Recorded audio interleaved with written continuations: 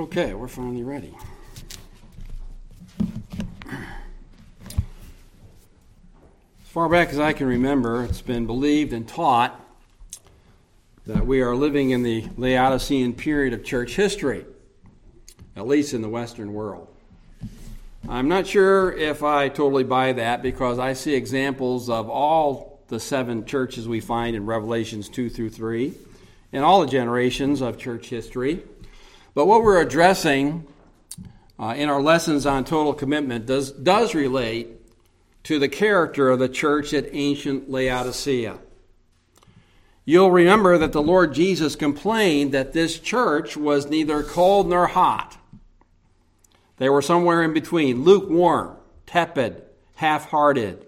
And I don't know about you, but when I drink something, I either like it hot or cold. I don't like it in between. I like my coffee hot and my tea hot or my tea cold.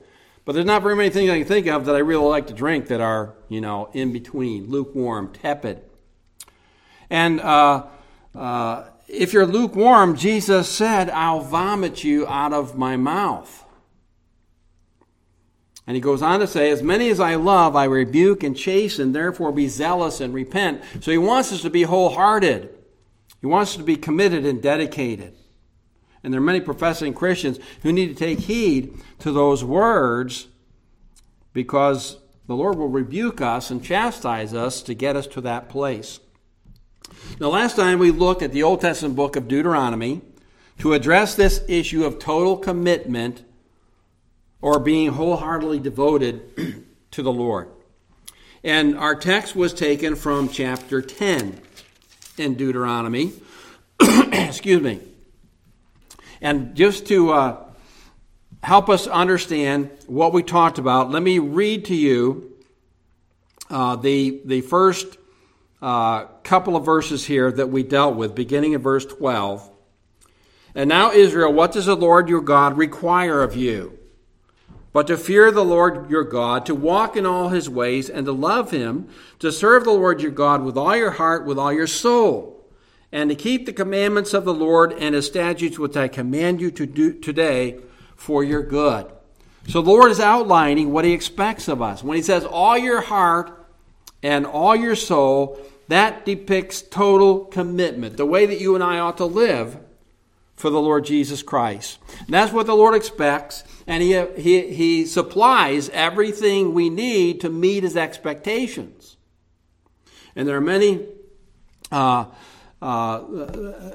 we have far more means to be able to do this now in our day than the ancient Israelites did in their day. So today we're going to look to the second point in what I want to share with you. And this is clearly brought out in the 11th chapter. So we're moving forward in the book of Deuteronomy. And we see, again, these all-important phrases being repeated to us at the head of every paragraph. At chapter 11, verse 1, therefore you shall love the Lord your God and keep his charge, his statutes, his judgments, his commandments, and so forth as we go through this passage. And you'll note that that is a conditional sentence. If you will do this, God says, I will do that. I will bless you. That's the main point. The Lord blesses total commitment. And conversely, if you will not commit yourself to him completely, then you open yourself up to the curse of chastisement. And we see this at verse 26. Behold, I set before you today a blessing and a curse. A blessing if you obey the commandments of the Lord your God, which I command you today, and the curse if you do not obey the commandments of the Lord your God. So he's giving you a choice every day to follow him. And if you do, he can bless you. If not, he cannot. So let's ask the Lord this morning to help us to be totally committed so we can experience his blessing throughout life.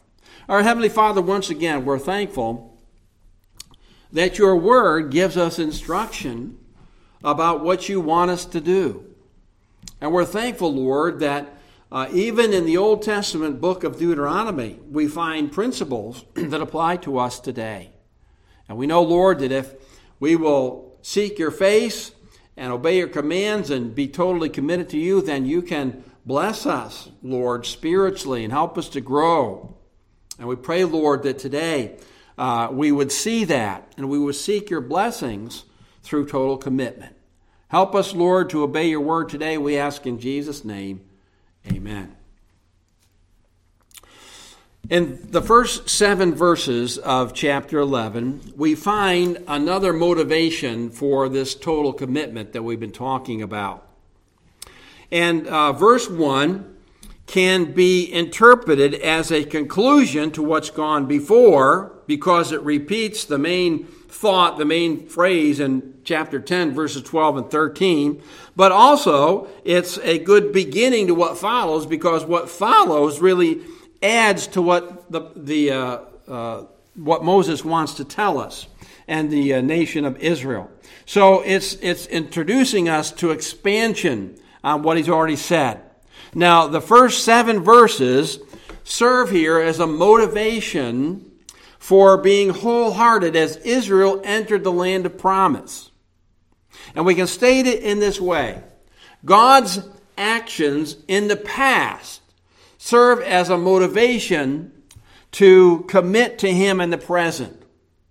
In other words, if God acted a certain way in the past, he can act in that way now. And if he can act that way now, then we can do his commandments. And we can be motivated to serve him.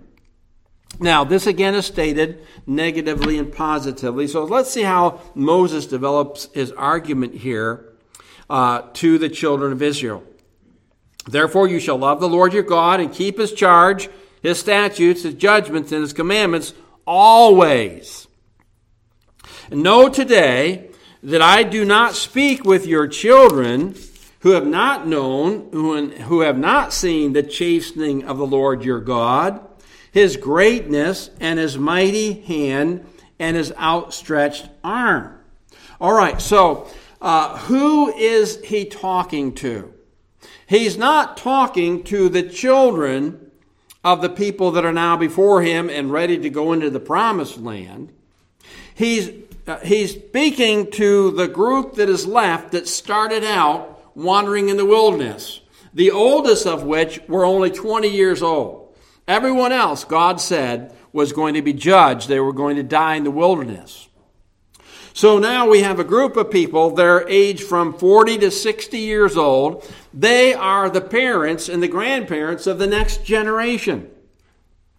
They had witnessed how God had both chastised the people and provided for them to get through the wilderness wandering because they really missed the purpose of God.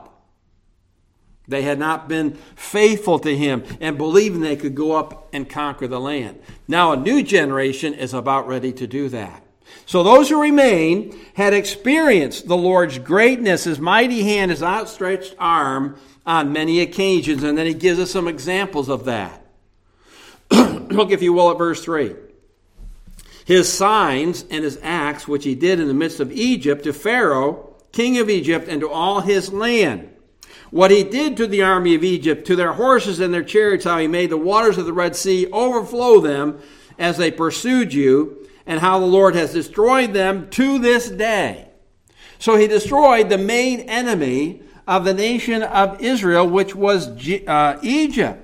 And that was his great act of redemption for the Old Testament people of God. And it kind of parallels Christ's redemption for us when he died on the cross to save us from our sin, deliver us from sin. But Pharaoh, after the 10 plagues were delivered and their land was devastated, he said, okay, you can go, you can get out of here. But then he changed his mind. And he pursued them to the Red Sea, and they were caught between a rock and a hard place. There was no place for them to go. They had no weapons to defend themselves. So what did God do? He opened up the sea, and they crossed over on dry land. And Pharaoh thought, well, we'll go right after them. And he went in there with his chariots and the soldiers, and God caused the sea to close up again over them, and it destroyed them. And even 40 years later, they had really no power to harm the Israelites. So God judged Israel. They saw what he did. They saw the miracles. And that should serve to help them obey him now. But then in verse 5, what he did for you in the wilderness until you came to this place. So God took care of them every step of the way. He gave them manna, bread from heaven, for them to eat. He led them to the watering places. He gave them meat on occasion. And he caused their clothes not to wear out. Imagine young people having to wear the same set of clothes every day. Wouldn't like that very much, would we? But the Lord kept them in these ways right up until this point in time. So they saw the Lord's providential care.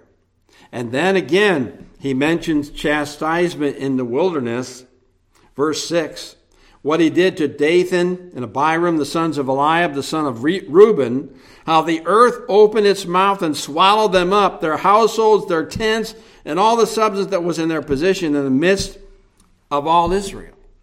Now that was a group of people who rebelled against the Lord. They rebelled against Aaron's priesthood. They rebelled against Moses, their leader. And God judged them pretty much immediately. And he told Moses to separate from that group of people, and wherever they were at, the earth actually opened up and they all went into the earth and were judged. And they saw that. They saw that if you rebel against God, you're going to face some real harsh consequences. And verse 7, but your eyes have seen every great act of the Lord which he did, whether it was chastisement, punishment, judgment, or providential care in getting you to the place that you are today. So this generation witnessed all these amazing events. And that served as a proof to them how God acts in the past. He will continue to act in the present because he is God. And we too have experienced God's power and his might in many ways, not only in his word, but in our life experiences. Since he has saved us and cared for us and helped us in the past, he will continue to do that in the present. But we have to be committed. He wants to bless us. He will bless us, but we have to be faithful to him. Now, in the rest of the passage here, we see at least 3 ways that God blesses total commitment. So let's look at those. First of all, if we're totally committed, the Lord will bless us with abundant life. And we see that in the next couple of paragraphs, beginning in verse 8. Now, as I mentioned before, the promised land is not really a picture of heaven. The promised land is a picture of abundant life provided by God to his obedient, faithful, committed people. In the Old Testament, that abundance was associated with material blessing, but peace and safety in the land that God gave to them. So you're blessed because you're not fighting wars. You're blessed because people aren't coming in and stealing all your stuff. You're blessed because God is bringing in the crops and he's taking care of you. And you even have more than what you need. Now in the New Testament, we find that God blesses us as well in spiritual ways that are also connected to our personal peace and safety, our inheritance in Christ, and the abundant life God promises to give believers. Now, as we look at these verses here, we're going to see that the abundant life is one that is totally dependent on the Lord. Verse 8, therefore, and again, we have this repeated over and over, therefore you shall keep every commandment which I command you today, that you may be strong, and go in and possess the land which you cross over to possess, and that you may prolong your days in the land which the Lord swore to give your fathers, to them and their descendants, a land flowing with milk and honey. So the Lord promised to give Israel their own land, a great land. The idea of flowing with milk and honey signifies goodness and abundance coming from God. And obedience to God's commands was necessary to give them the spiritual strength they need to enter that land, to trust God, and thus derive the blessings from God. Now, all this implies faith because the source of Israel's chastisement in the wilderness was due to their lack of faith, their disobedience, their rebellion to what God wanted them to do, go in and take the land. Now Moses then cites for us the difference between the land they came out of and the land they were going to go into. In verse 10 he says, "For the land which you go to possess is not like the land of Egypt." The land of Egypt was a fertile land, but it was a land dependent upon man's works, the hard work of man. And he goes on to say, "From which you have come, where you sowed your seed and watered it by foot as a vegetable garden." Now, what's that mean? Well, there's hardly any rainfall in Egypt. Where did they get their water from? Well, you know, they got it from the Nile River. And every year the Nile River would overflow its banks. And what they would do is they would dig out ponds, they would dig out irrigation ditches, and when the waters began to recede, those places would be filled up. And they devised these pump-like devices that you kind of pedaled like a bicycle. And you pump the water from the ditch or the pond out into your field, or you got buckets and you carried it out. That's a lot of hard work. It was man's work. They were doing it. They weren't depending upon the one true God. They were doing the work themselves. And God says, the land I'm sending you to isn't like that. Now, obviously, they will have to work the land, cultivate the land. That was the curse put upon mankind. But they would have to depend upon the Lord, not the river Nile, not the gods of the Egyptians, but the Lord. He says in verse 10, "For the land which you go to possess is not like the land of Egypt." Down to verse 11, "But the land which you cross over to possess is a land of hills and valleys, which drinks water from" where? The rain of heaven. "A land for which the Lord your God cares. The eyes of the Lord your God are always on it, from the beginning of the year to the very end of the year." So it's a place that depends upon the heavens, which God, the rain which God controls. But God has his eye on that land. He favors that land. He's done so from the beginning, and he will continue to do so in the future. But you have to be committed. You have to trust. You have to have faith. That's the whole implication here, really, pretty much of this paragraph, is you've got to trust God to give you the rain that you need, to give you the land that he's promised. And once you get in there, to continue to trust him and believe him, because it's a great land, and we don't want to have to get the idea that it's all our work that's made this possible. It's God's work. So total commitment is a result of faith. Obedience to God's commands is evidence of faith, that you love God and you keep his commandments. And then he goes on to say that total commitment is necessary to draw upon God's supply, his continued care for us. We go down to verse 13. Here again, you noting here that at the beginning of every paragraph, we've got the same admonition. Do you think God really wants us to be committed to him? Look at verse 13. "And it shall be that if you earnestly obey my commandments, which I command you today, to love the Lord your God, to serve him with all your heart, with all your soul." So here again is that total commitment, wholeheartedness. "Then I will give you the rain from your land in its season, the early rain, the latter rain, that you may gather in your grain, your new wine, and your oil. I will send grass in your fields for your livestock, that you may eat and be filled." So what does God say? This is the conditional phrase. If you're committed to me, if you'll obey me, if you'll love me, then I'm going to bless you. I'm going to send the rain that you need that will provide for the crops and your livestock. The rain was the greatest thing they needed to trust in. And God says, you'll get the rain, I'll take care of you, but you've got to be committed to me. All right, so the abundance depends on your relationship to God, your trusting in Him, your commitment to Him, and He will supply your needs. Now, let's relate this to what the New Testament promises. God promises in the New Testament that He'll supply all of our needs in Christ, doesn't He? Not just physical needs. Those are the least things, but great spiritual needs, primarily that. So what kind of a life did Jesus promise to His followers?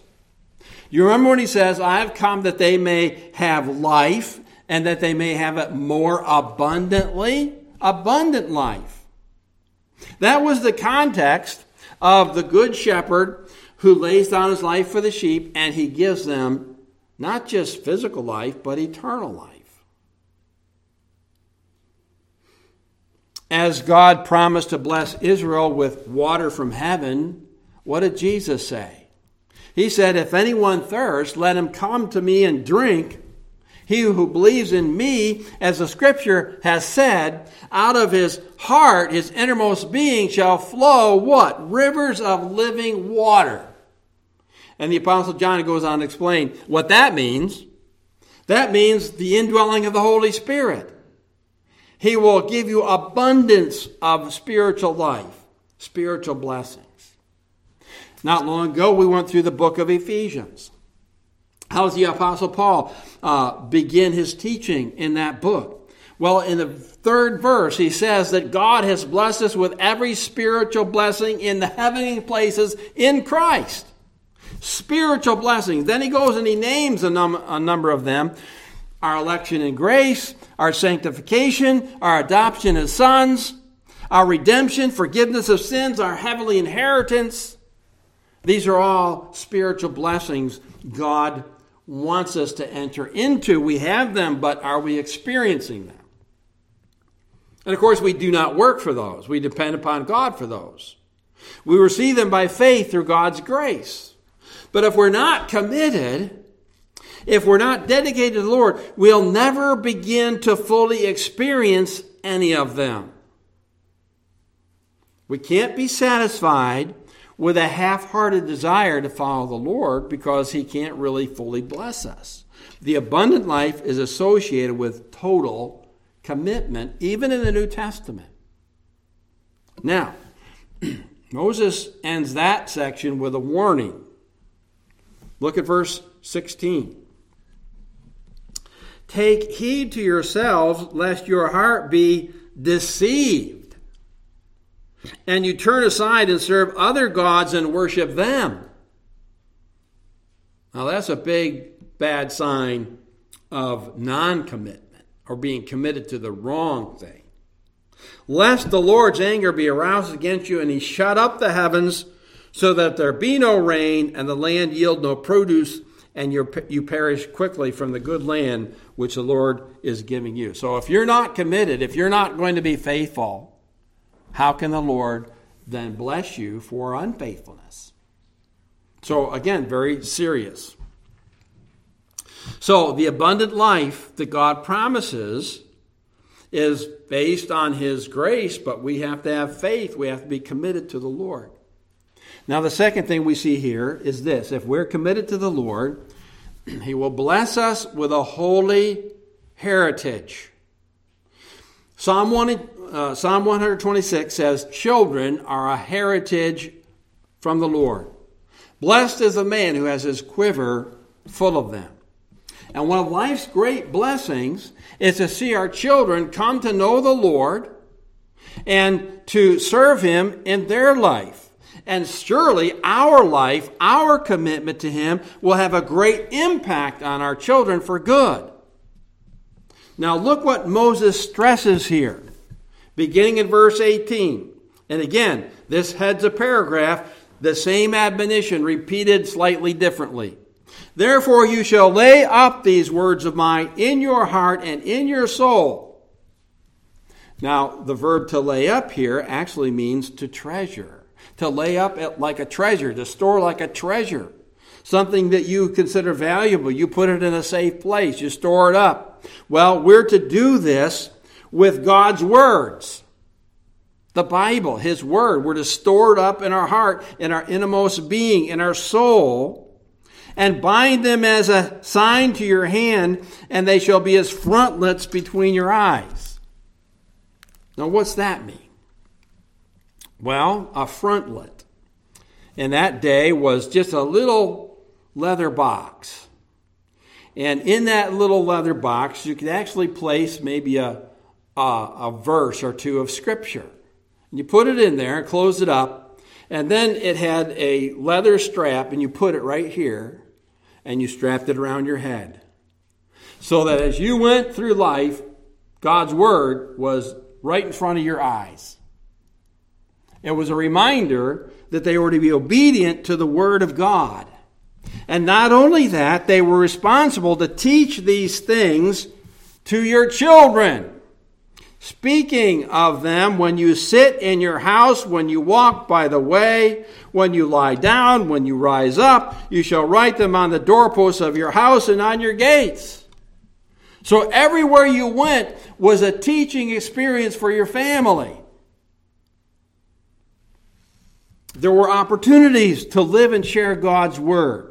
You teach your children when you sit down, when you go out and take a walk, when they get up in the morning, when they go to bed at night. And every situation in life can be a teaching situation. You can teach them when they do something wrong. That's a teaching moment.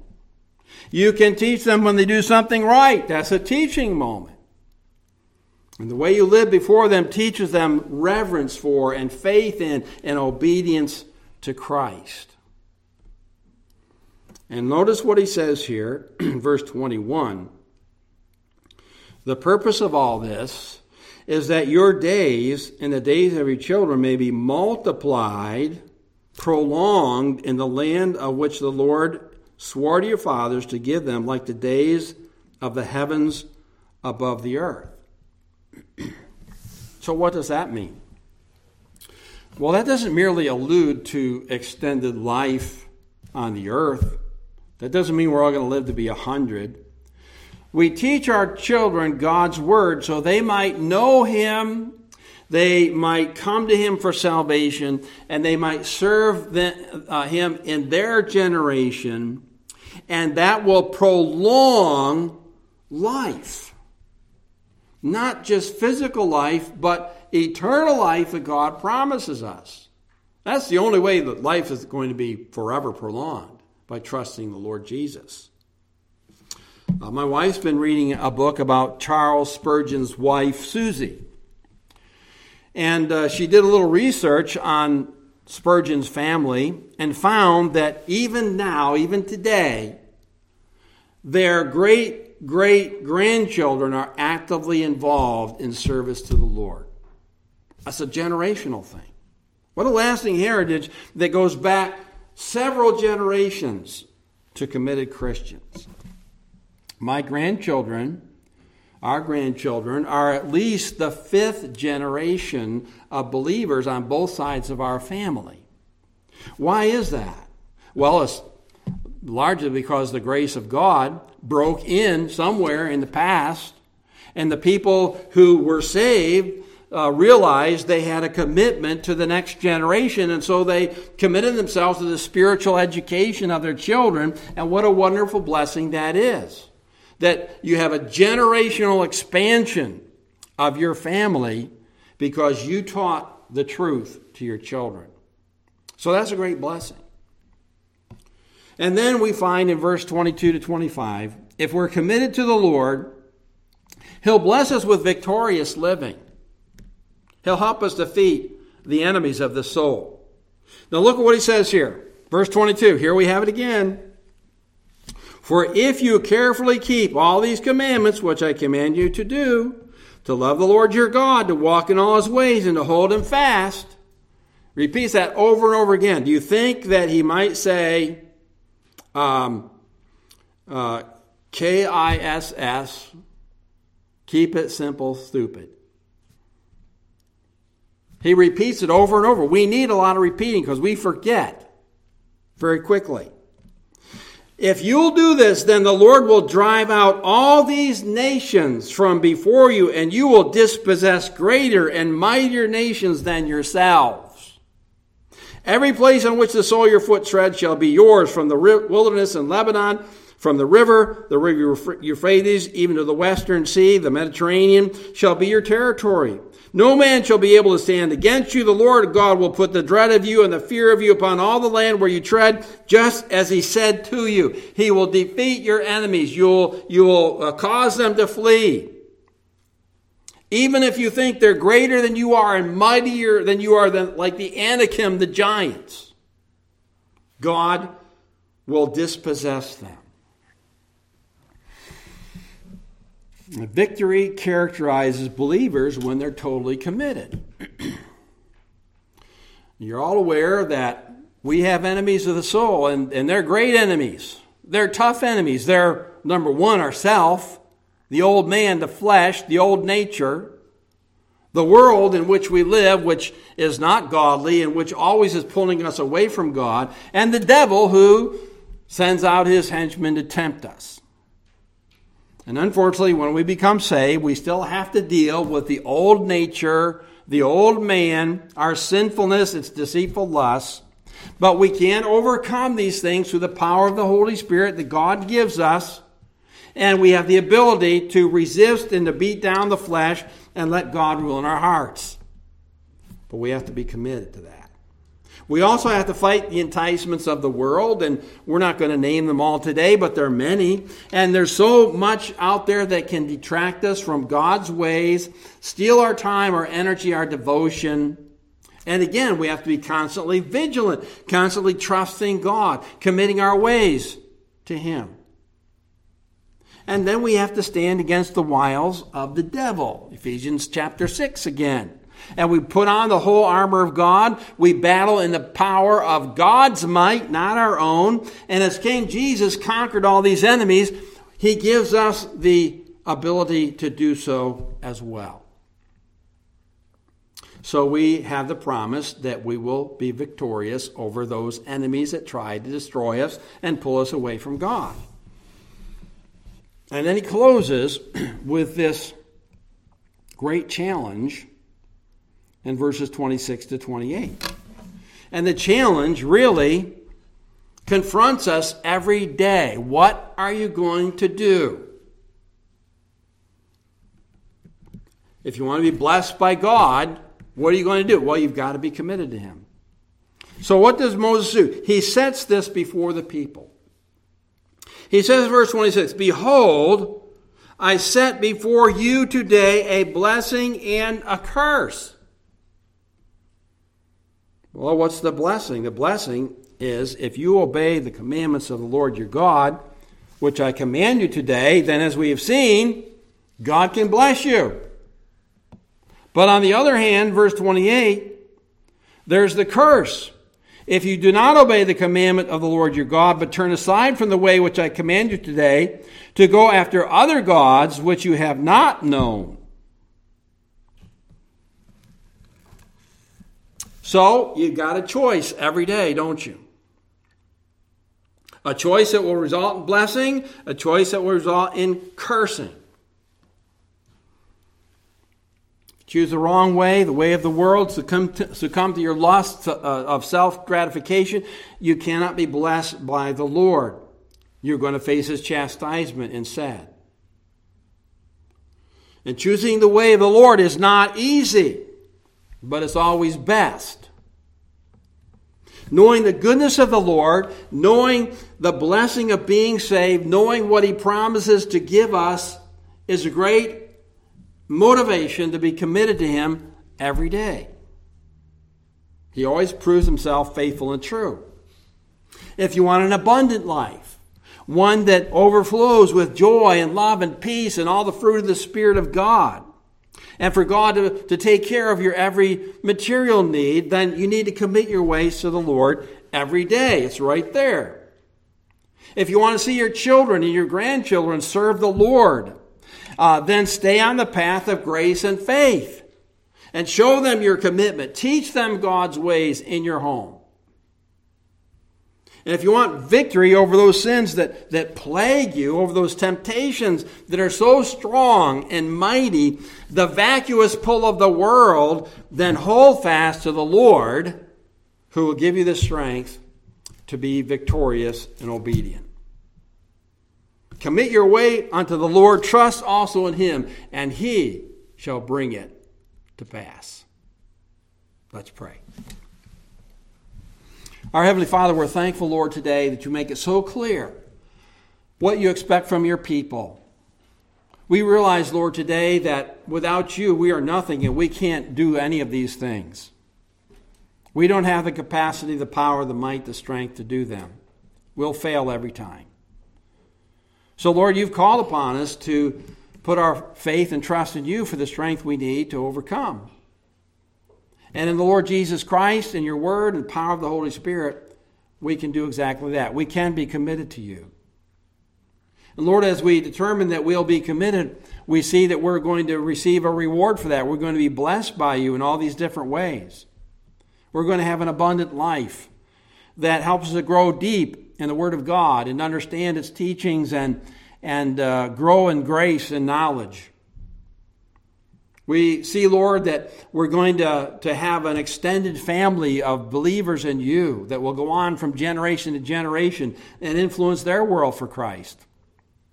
And Lord, we see that we'll be able to defeat the enemies of the soul, even our own inner desires to please ourselves, as well as resisting the world and the temptations of the devil.